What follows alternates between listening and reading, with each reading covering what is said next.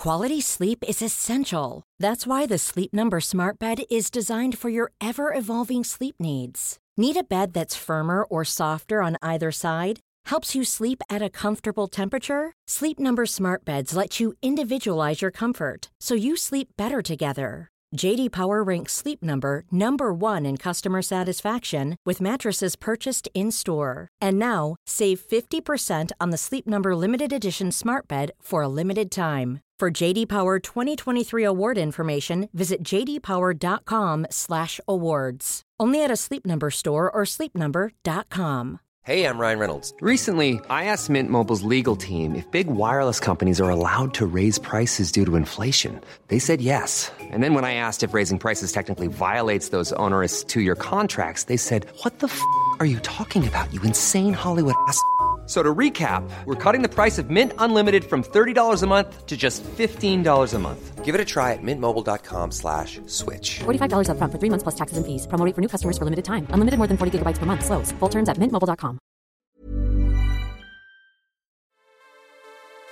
I'm Katie Stallard, and you're listening to World Review from The New Statesman, a twice-weekly international news podcast. Every Thursday, we come together to unpack some of the most significant stories in world affairs. And every Monday, we interview a guest for their unique perspective and expertise. Today, I'm speaking to Bonnie Lin. Bonnie is the director of the China Power Project and a senior fellow for Asian security at the Center for Strategic and International Studies in Washington, D.C. We'll discuss where China stands on Vladimir Putin's war on Ukraine, whether Beijing is beginning to adjust its approach, and whether China might provide Russia with military aid.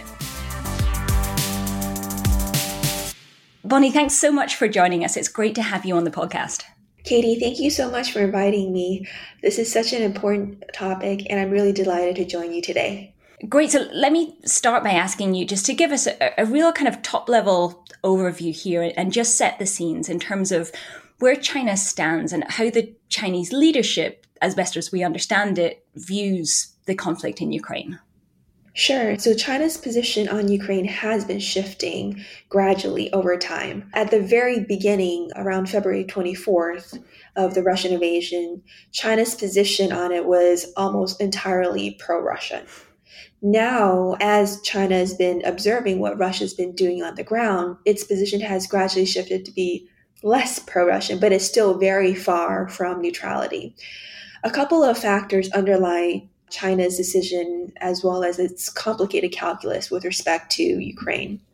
The first is on February 4th, just a couple of weeks prior to the Russian invasion of Ukraine, China had already signed a high-level joint statement with Russia where the two sides affirmed a no-limits relationship, so a significant deepening of China-Russia relations.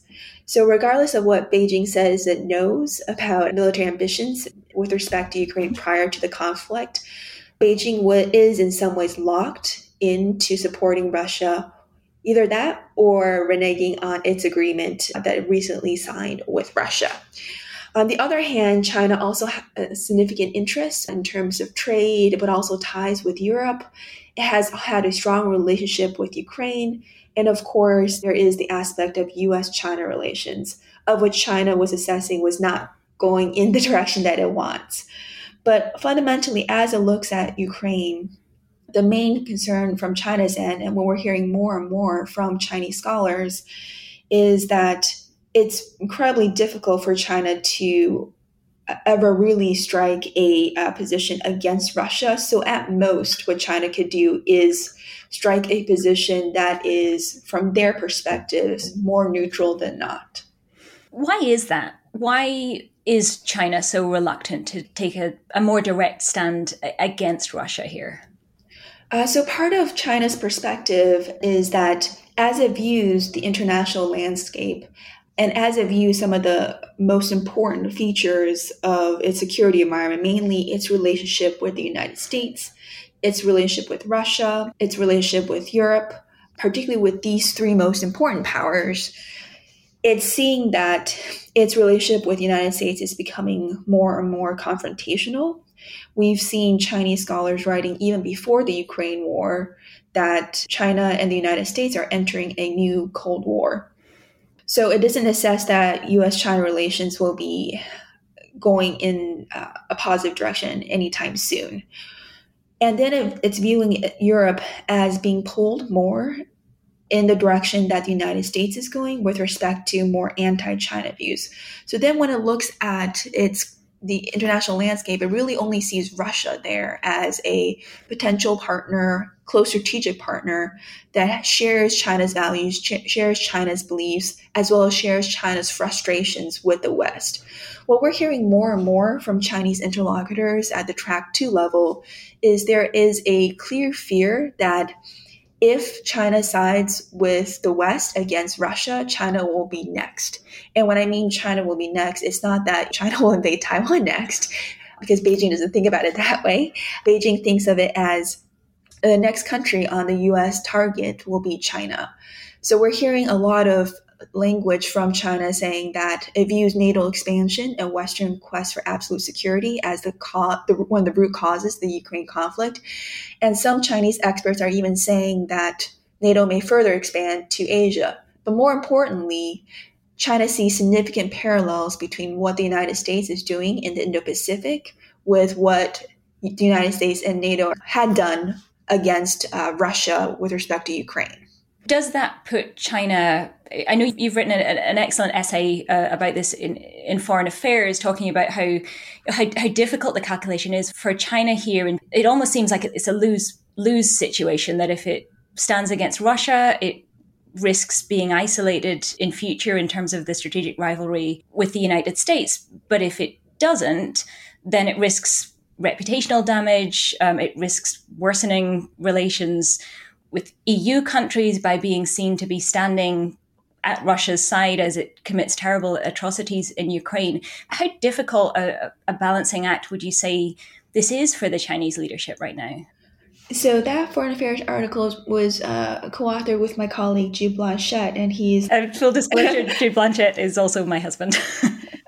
Right, and he's one of the top scholars on China, so I was really delighted to work with him. With respect to the balancing act that you're talking about, what I see is less and less of messages from or discussions with Chinese experts that they really are trying to do a balancing act. It seems more and more as the Ukraine conflict is further evolving and as we're seeing a significant censorship within China, censoring any articles or content that is critical of Russia. I'm not hearing from my interlocutors, Chinese interlocutors, that they are really being torn. Instead, what I'm hearing more and more is that China is worried that it is next. China is worried that what the United States and what NATO is doing against Russia and Ukraine will be contributing to more tensions in the Indo-Pacific. Chinese scholars are asking, if we work with the United States, what are upsides for us? Is there any guarantee that the United States will take a different position on Taiwan? And if not, then it's implied, why would we work with China? In one recent discussion I had, a Chinese expert flagged a really catchy slogan by a popular Chinese news anchor. And she described the U.S. request that China work with the West on Ukraine as, quote, "Can you help me fight your friend so that I can concentrate on fighting you later?" Mm-hmm. End quote. So I'm hearing more and more of this, that I'm not hearing, for example, Chinese interlocutors say, we need to balance all these interests. It's really difficult for us. We're really trying to navigate this. It's more and more of, we're concerned about U.S. behavior. U.S. is bad. NATO is bad. Why? We know what Chinese national interests are. Don't tell me what Chinese interests are. Mm. Oh, that's fascinating. How important do you think the personal relationship between the two top leaders is here, Xi Jinping and Vladimir Putin? How does that play or not into the calculations here? I think it plays a great deal. I mean, obviously, from those of us who are observing how Beijing acts from the outside, we can't fully know what's in the Chinese leadership's head, in particular what's in Xi's head.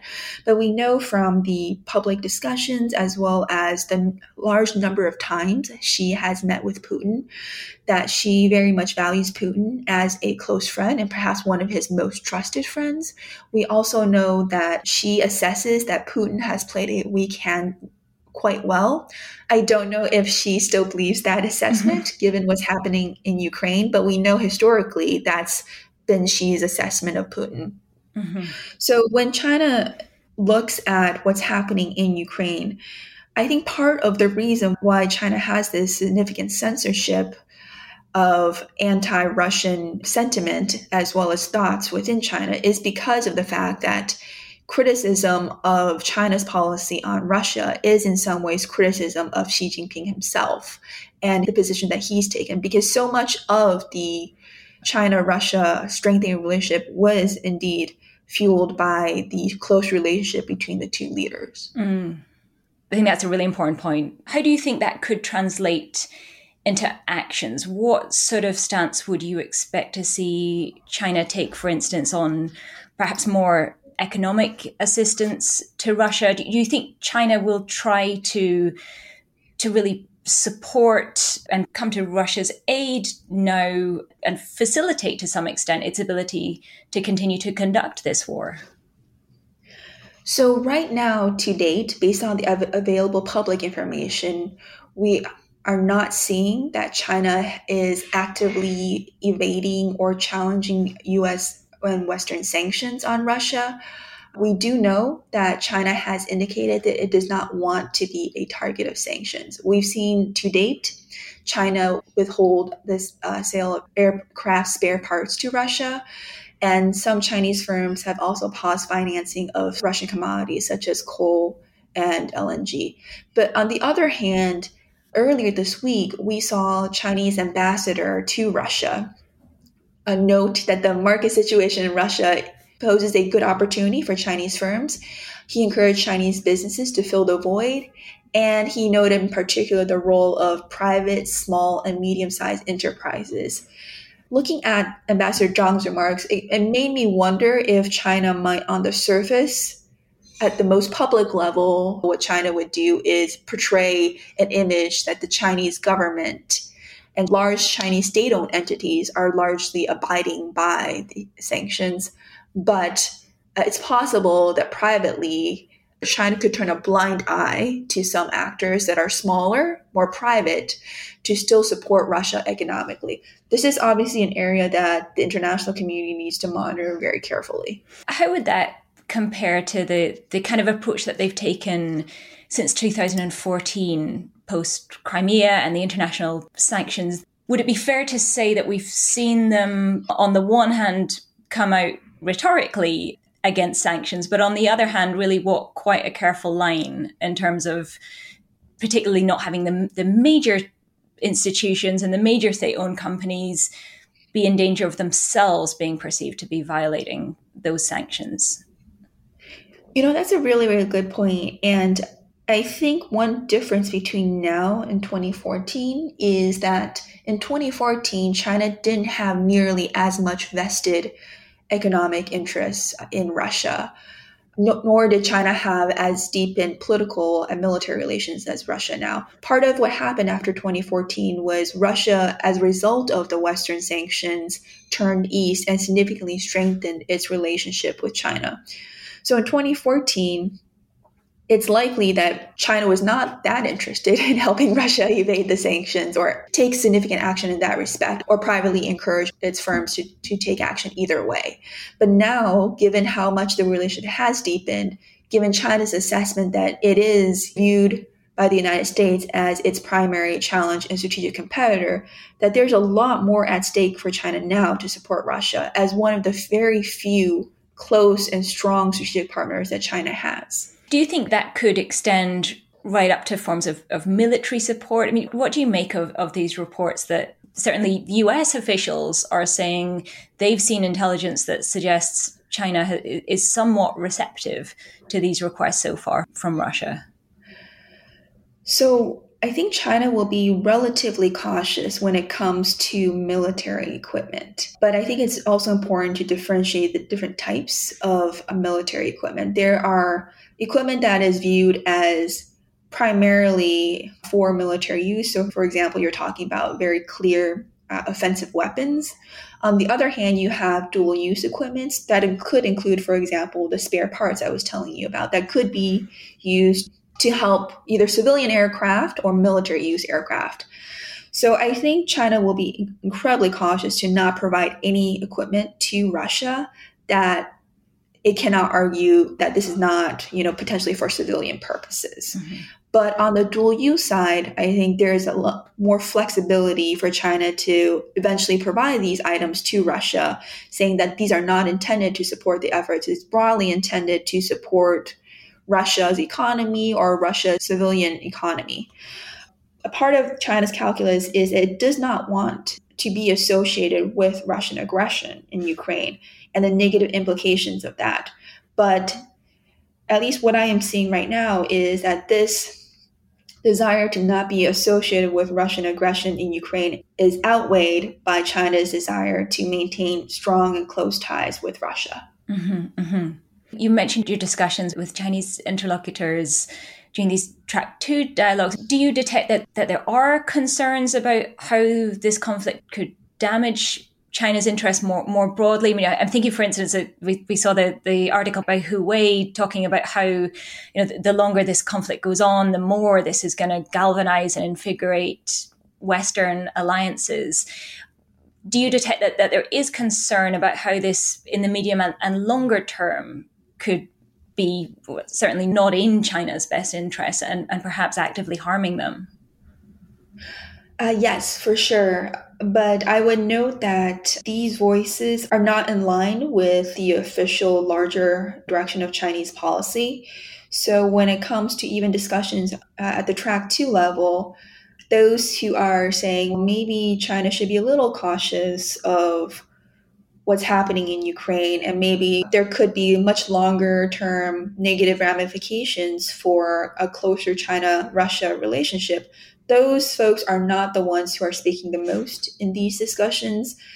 Those experts are much more careful and limited in their remarks, whereas those who are openly critical of the United States, NATO, openly blasting the West for our actions and blaming us for, as well as in some cases, Ukraine for the conflict in Ukraine. Those are the ones who are speaking much more freely. And in general, their views are not being challenged by other Chinese scholars from their side. Mm-hmm.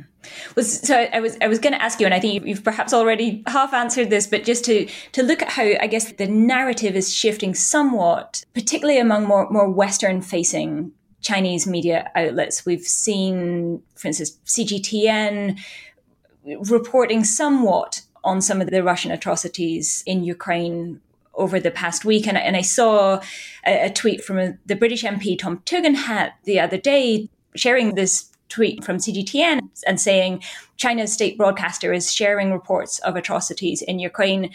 Putin stands alone.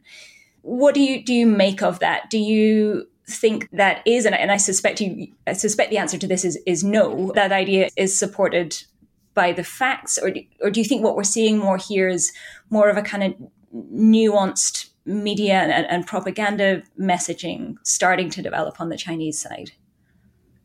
So I would say two things. One is we have seen China's position shift on Ukraine, but that has not fundamentally altered the direction that China has set for itself in terms of close ties with Russia. So I would add to your list of what China views as shifts in its Ukraine position, as Chinese interlocutors have pointed out that China has actively engaged in diplomacy with many actors. If you read some of the Chinese statements, they note that President Xi Jinping spoke with Putin the second day of the conflict, and that, from the Chinese perspective, may have contributed to Russia's willingness to hold peace talks with Ukraine. There's also Chinese Foreign Minister Wang Yi's 6-point initiative to provide humanitarian aid to Ukraine. We've also seen China's ambassador to Ukraine voice support for the path chosen by Ukraine, and he also praised the great unity of the Ukrainian people. So we are seeing that China, to some extent, is carving out some distance between Russia's position on Ukraine and its position. But I would note that as of right now, we have not yet to see President Xi speak to Ukrainian President Zelensky. We have yet to see China condemn Russia's invasion of Ukraine. And we have yet to see any clear indication that China is pressuring Russia in any way or form. Mm-hmm, mm-hmm.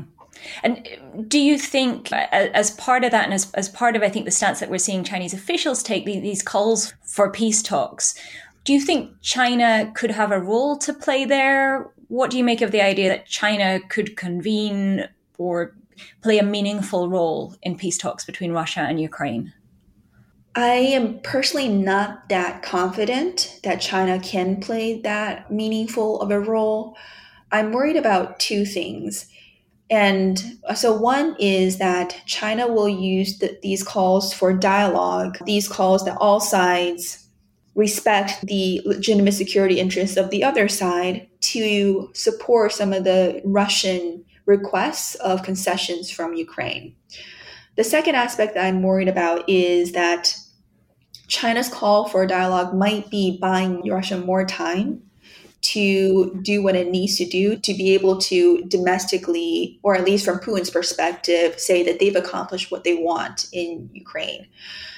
With respect to China's peacemaking role, I think it's really important to not completely rule out the possibility that China is trying to be constructive, but we really need to be able to evaluate and objectively evaluate what China is doing based off of, is that changing anything on the ground in Ukraine? For example, is that reducing Russian military aggression? And is that saving Ukrainian civilians or Ukrainian lives? We shouldn't just view the number of Chinese, whether those are bilateral meetings or multilateral meetings that China calls, as a good faith effort on China's part to really advance the objective to end the conflict in Ukraine. Mm-hmm, mm-hmm.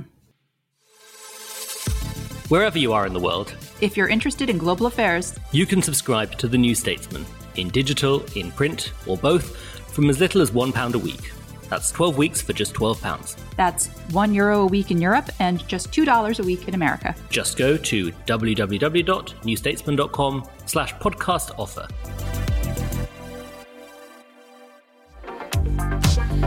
From the New Statesman World Review comes France Elects, a special podcast series exploring the main candidates and the big issues shaping the campaign to be France's next president.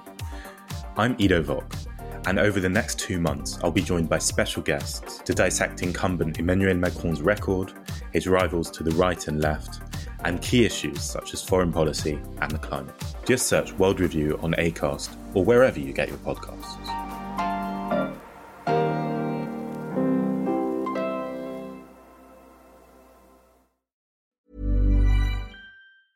It's that time of the year.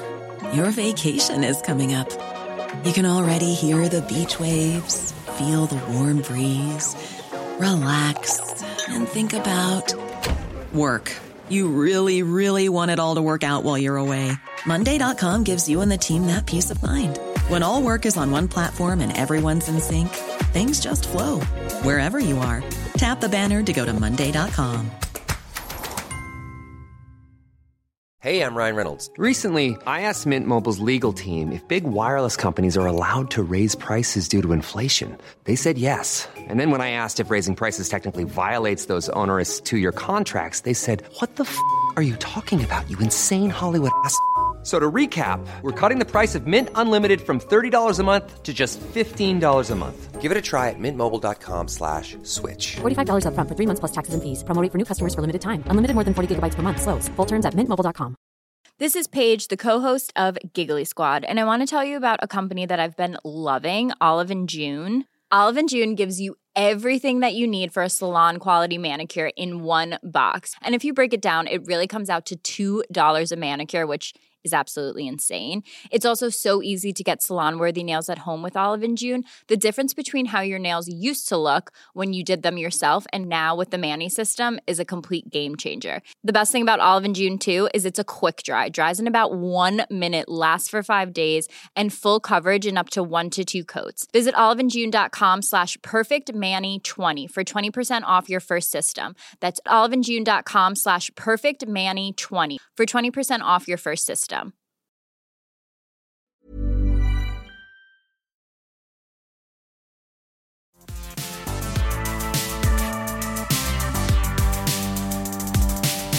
Can you help us understand the somewhat more of the domestic political calculus here from the Chinese leadership? And thinking particularly in terms of the importance of this year for Xi Jinping ahead of the 20th Party Congress. How does this conflict harm, or at least, I guess, complicate the preparations for what is a really critical domestic agenda for Xi this year?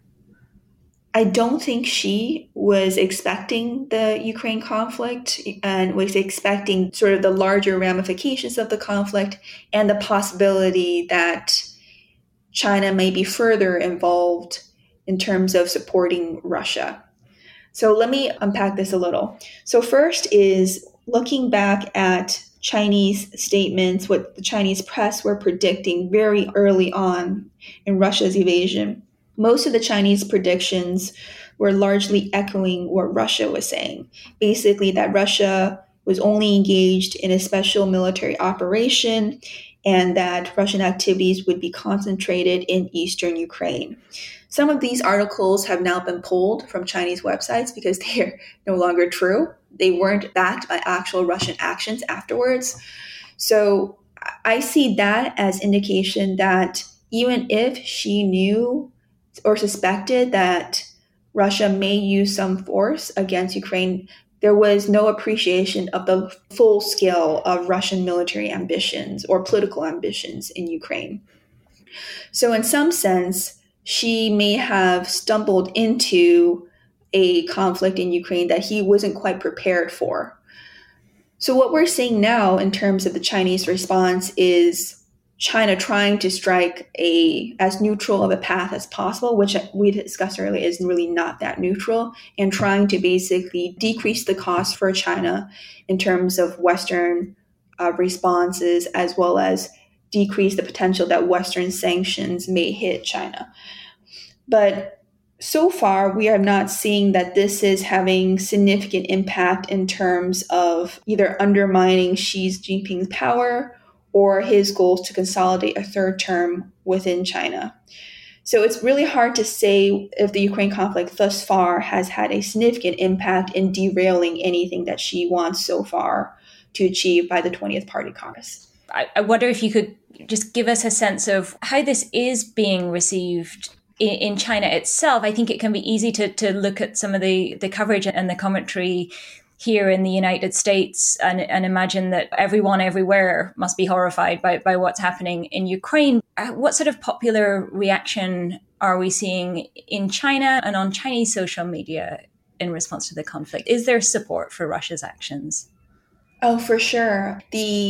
What's left on China's social media is mainly support for Russia. There's quite a bit of mirror imaging in terms of looking at what Russia is going through and basically seeing, well, how the West has pressured Russia is very similar to the way that the West has and is pressuring China.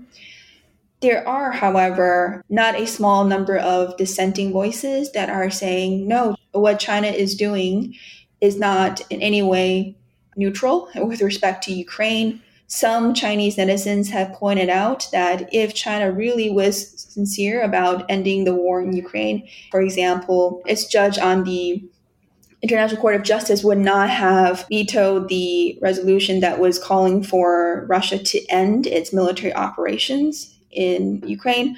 So there are definitely voices on Chinese social media that are pushing back against the dominant narrative. But overall, I would say most of what Chinese citizens are supporting are these very pro-Russian lines and sympathy towards Russia.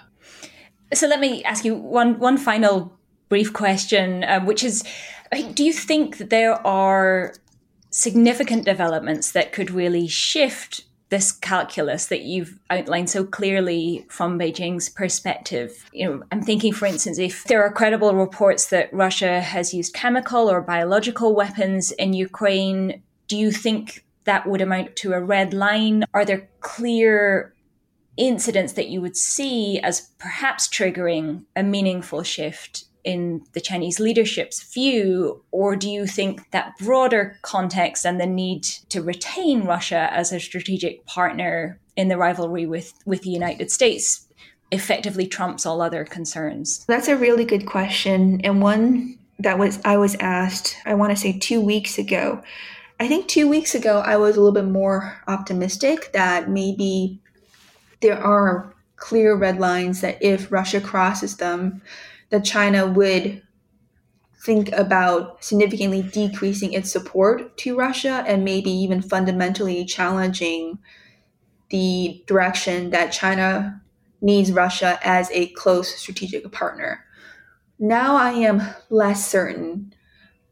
As I interact more and more with Chinese interlocutors, my understanding is that the sense of suspicion against the United States and the West is very deep. And those who advocate for even a more moderate, balanced perspective at looking at U.S.-China relations are very much of the minority. So I'm not saying that I believe that there are no limits to China. I think there's just much more uncertainty now in my mind as to whether there are Chinese red lines such that if Russia does cross them, that China would significantly rethink its fundamental relationship with Russia. I think there are probably, if Russia, for example, does use chemical weapons on Ukraine, I think that will lead to a clear and more dramatic shift in terms of China's position on Ukraine. But what I worry about right now is it seems like in the minds of the Chinese scholars that I've been talking to, China can separate its position on Ukraine versus its relationship with Russia. And there might be some belief and maybe hope on the Chinese perspective that it can even have a more independent position with Russia on Ukraine, but still maintain a very good relationship with Russia overall. I'm not sure how sustainable that is moving forward, but it does seem to be a belief on the Chinese side that they can maintain that balance right now. Well, I think that's a great place to wrap this up. Bonnie, thank you so much for joining us and for such a terrific and insightful interview. It's really great to have you on here. This has been the World Review from The New Statesman. You can read all our international coverage on newstatesman.com. If you've enjoyed this episode, please tell a friend or even an enemy, and please rate us and leave a nice review. The producer has been May Robson. The team will be back on Thursday. I'm Katie Stallard. Thanks for listening, and until next time.